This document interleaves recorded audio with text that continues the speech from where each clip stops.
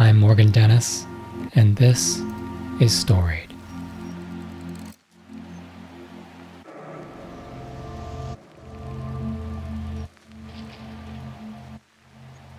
I'm dealing with a student right now who failed all of his winter classes because his family was on the run in Ukraine.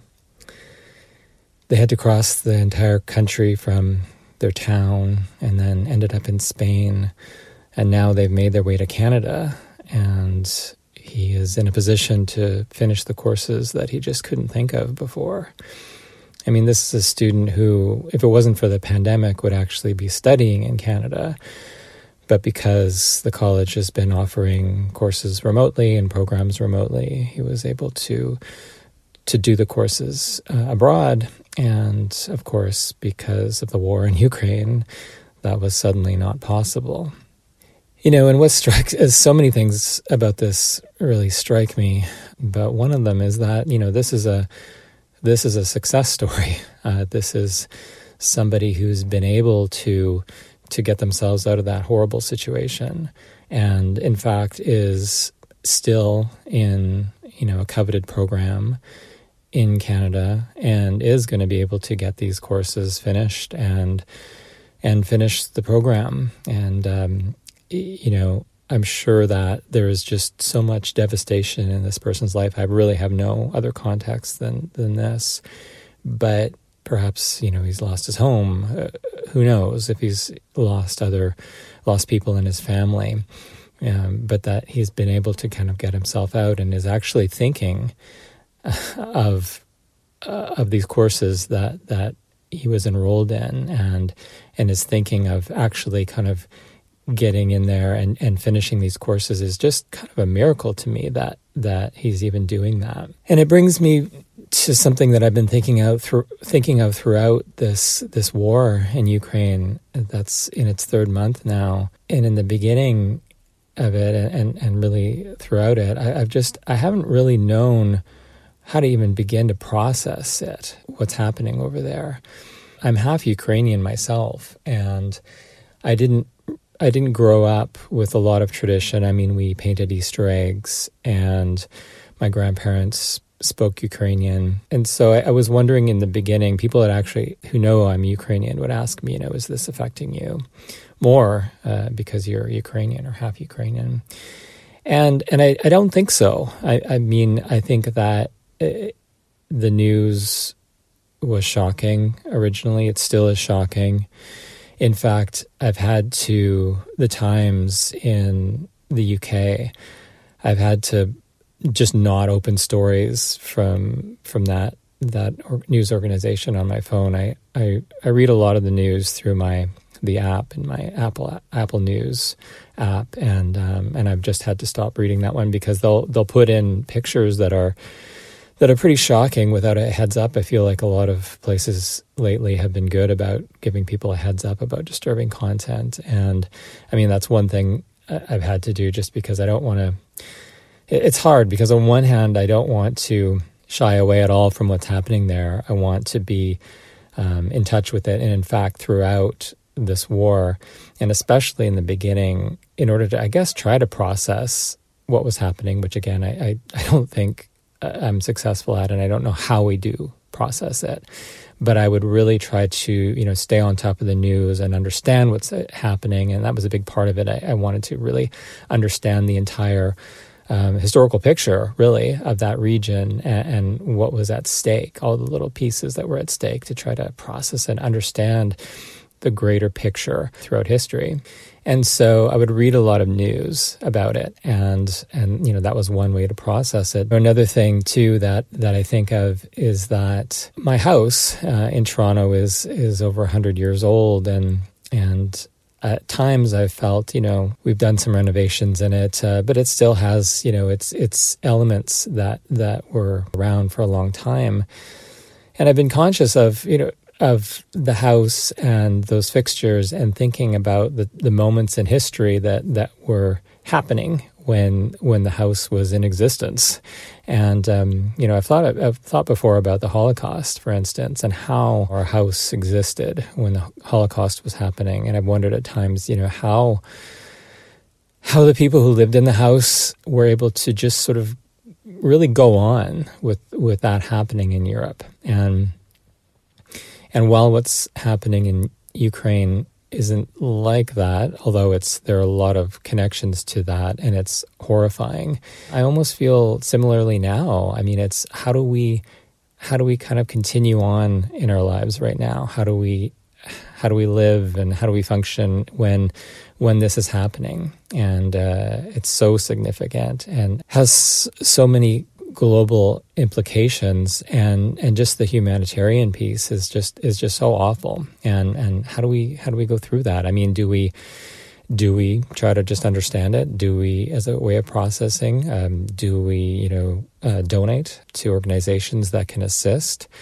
I mean, I think we do a lot of things, and we also have to just march on and live our lives. But it feels sometimes difficult to do that, or difficult to know how to do that, or how to just accept this. I feel that there's just so many points of reference as well. I listened to The Daily quite a bit, and there was an early episode of The Daily, and I remember a woman in Ukraine speaking about her kind of outrage about what was happening, and that it was early spring there, and she said, this is the time that I would usually be, the birds are out, and the trees are going to start to, the leaves are going to start to come out soon, and this is the time that is being taken away from me. Of course, it's spring here, and it's an amazing time of the year, but it's also something that is easy to take for granted, and so that's that other connection point over there with what's happening. These people are being robbed of this time in their lives, and they're being robbed of so much. And how do they get any of that back? How do they begin to restructure their lives? And the student, again, that I'm dealing with, it feels so heroic to me that he's been able to do this and is being able to think about his future and do something proactive toward that future. It's really inspiring. So for the rest of us who are sitting on the sidelines watching all of this happen, I'm not really sure what we can do. I mean, we can try to help where we can. We can try to be conscious of what's happening. We can try to educate our children on it. My son has actually been quite interested in the war in Ukraine, insofar as when I drive him back and forth to school, he just asks about it every day on the drives. He wants to know. He knows that I'm keeping tabs on what's happening. I've talked to him about it, and he's interested in it. He's interested in, I think he's concerned about it, obviously. It's something that is different in his life, is sort of like the pandemic is this kind of global moment where he understands, he's 10, but he understands that something different is going on. Something is going on that is not... Sorry, my wife was calling me there and I was getting distracted. I had to pick up. She got herself stranded in a stuck streetcar, which is something that often happens in Toronto. And she was on her way to work and had a meeting. So I drove over and picked her up and took her into the city, and I just came back. And I might have spliced my last part into this one, but I thought I'd leave it in just as an example of kind of a pressure point in my daily life that obviously sort of pales in comparison to what's happening in the greater context of what I'm talking about. But what I was saying about my son is that when the pandemic started, that was around the time that I explained 9/11 to him. And I was using the pandemic as an example of, something in my life that had happened that was really out of the ordinary. And I was trying to give that example. And so I explained about the terrorist attacks at the time and how that felt just as a historical moment. And that was very significant. And then I made some other comparisons that my mother had told me about. The big things she had mentioned to me were the Cuban Missile Crisis and John F. Kennedy's assassination. So anyway, I had mentioned all of that to Max and on our drives to and from school. I had also told him actually about another student that I remembered, a Ukrainian student from some years back, and I was speaking to him about his service, his military service in Ukraine, and that it was just obligatory. And I remember when I was speaking to him about that, he was 18, I was really struck by how different, obviously, my upbringing was in Canada to his, and so I mentioned that to Max as well as a way of illustrating that. He knows that he's has some Ukrainian in him, and he's asked questions about what it would be like if he was living over there, and if we were living over in Ukraine, and what would be going through.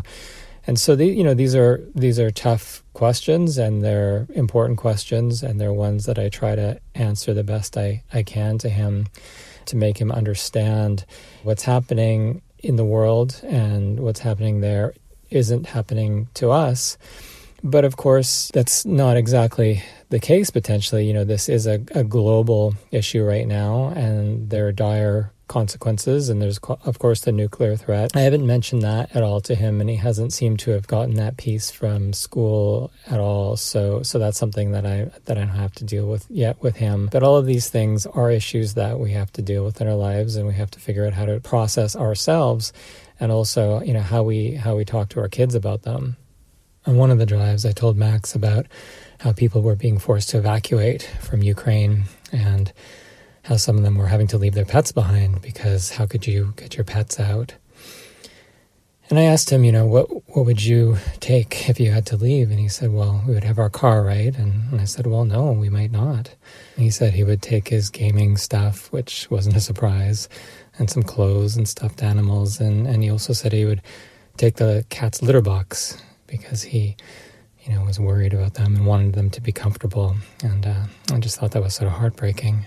I try to provide him with as many facts as I can. Another piece that I've talked to him about is the agricultural crisis that's happening because of the war, and make him understand the intricacies of how all these markets are at play, and again, how this could impact us, and that it should in some way, because it isn't just so isolated in Eastern Europe. And another thing that I've tried to explain to him is the disinformation campaign in Russia. And I actually played for him an episode from The Daily. It was a really interesting piece where a son, he was older and he was living in Ukraine, he was Russian. During the beginning of the conflict, he had phoned his father, who was still in Russia, to say, look, this is happening in Kyiv right now.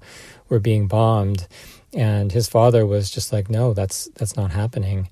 And, the father couldn't comprehend and couldn't grasp and couldn't accept his son's version of things because of the information that he was being fed in Russia and how pervasive that was. And so I played that for Max, and it was, it was an interesting thing to provide for him, because, I'm his father and he's my son, and for him to kind of think about that as being something that was even possible. And so that was an interesting thing for him to hear, and I think helped him process through this stuff.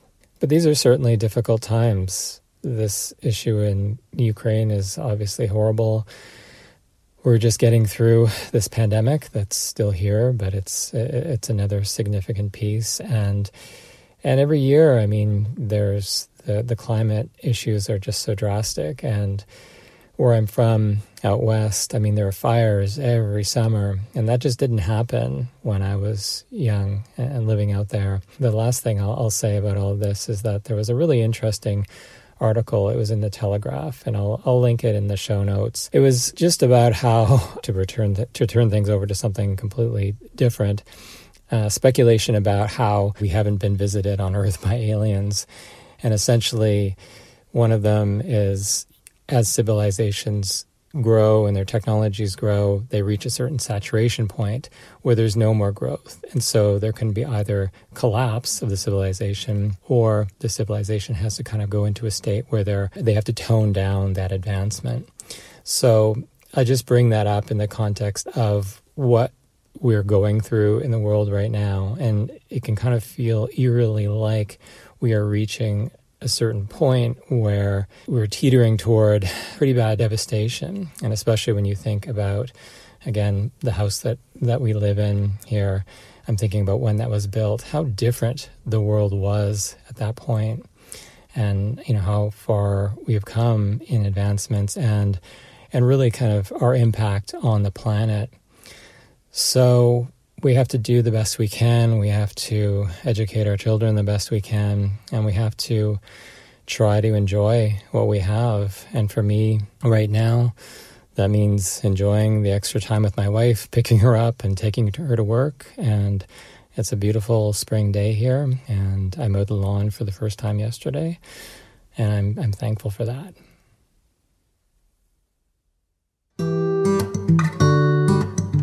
It's about a week since my last recording. It's May 18th today, and I thought I'd provide a couple updates.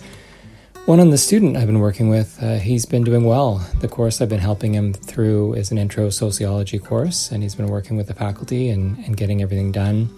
And he's also completing his other courses as well, so that's really good. Also, I think there's a few positive developments overseas. Many Ukrainians, refugees, are returning to the country, so they obviously feel safe enough to do that. And this week was the first war crimes in the country, and a Russian soldier was on trial, and as you might have heard, he's pled guilty. So I think that's just a really encouraging precedent to set, that this is happening and that the country can even do this right now with everything it's going through. I was surprised to see that they were actually holding these court cases right now is impressive. And Finland and Sweden are both in a bid to join NATO. And generally in Europe, there's a real push right now to gain independence from Russia regarding fuel, and energy independence is another positive thing. It's a message that just says, this is not okay, and it's really something that has to be done to put pressure on the country. I can't help think of my grandfather, a Canadian Ukrainian who served in Europe as a medic during World War II. He always talked of his experiences there. He made such sacrifices. He was traumatized by what he saw, and frankly, it's a miracle that he lived. He was injured really badly twice. And you hear these stories about, when I heard about the number of Russians who died during World War II, it's 27 million civilians and soldiers combined. And it was just a staggering number. I looked it up just to confirm, and it's so many. And that's just part. It goes to show you how unified Europe was after World War II, after these sacrifices from Russians in defeating the Nazis. And of course, there was the V-Day date in Russia, May 9th. And all of that history, it just seems so tarnished in a way because of what's happening now in Ukraine. And to go with that unity, the Europe that emerged from World War II, they just sort of took for granted, with Russia being a huge supplier of oil. And it just made sense to have that relationship. And of course, what's happening now is realizing that relationship is really fraught, and you can't bank on it. There's been more criticism really within Russia in the media, and that's clearly a unique thing based on the kind of constraints that the Kremlin puts on the media. And things are quite up and down, obviously, in the country. It changes day by day, but the Ukrainian military has been able to regain some positions in the northeast, and that's just a further indication of what they're capable of. A lot of the strength is based on weapons provided from the West, and it's always hard when I think about kind of rooting for the country and rooting for this war that's happening, because obviously lives are being lost.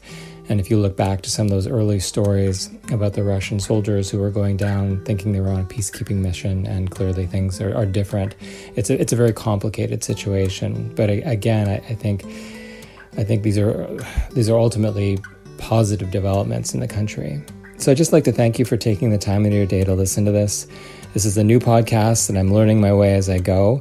Again, you can reach out to me at thestoriedpodcast@gmail.com if you have any feedback or questions that'd really be valuable to me. Also, a review wherever you're listening to the podcast really helps the podcast. So again, thanks so much, and have a great week.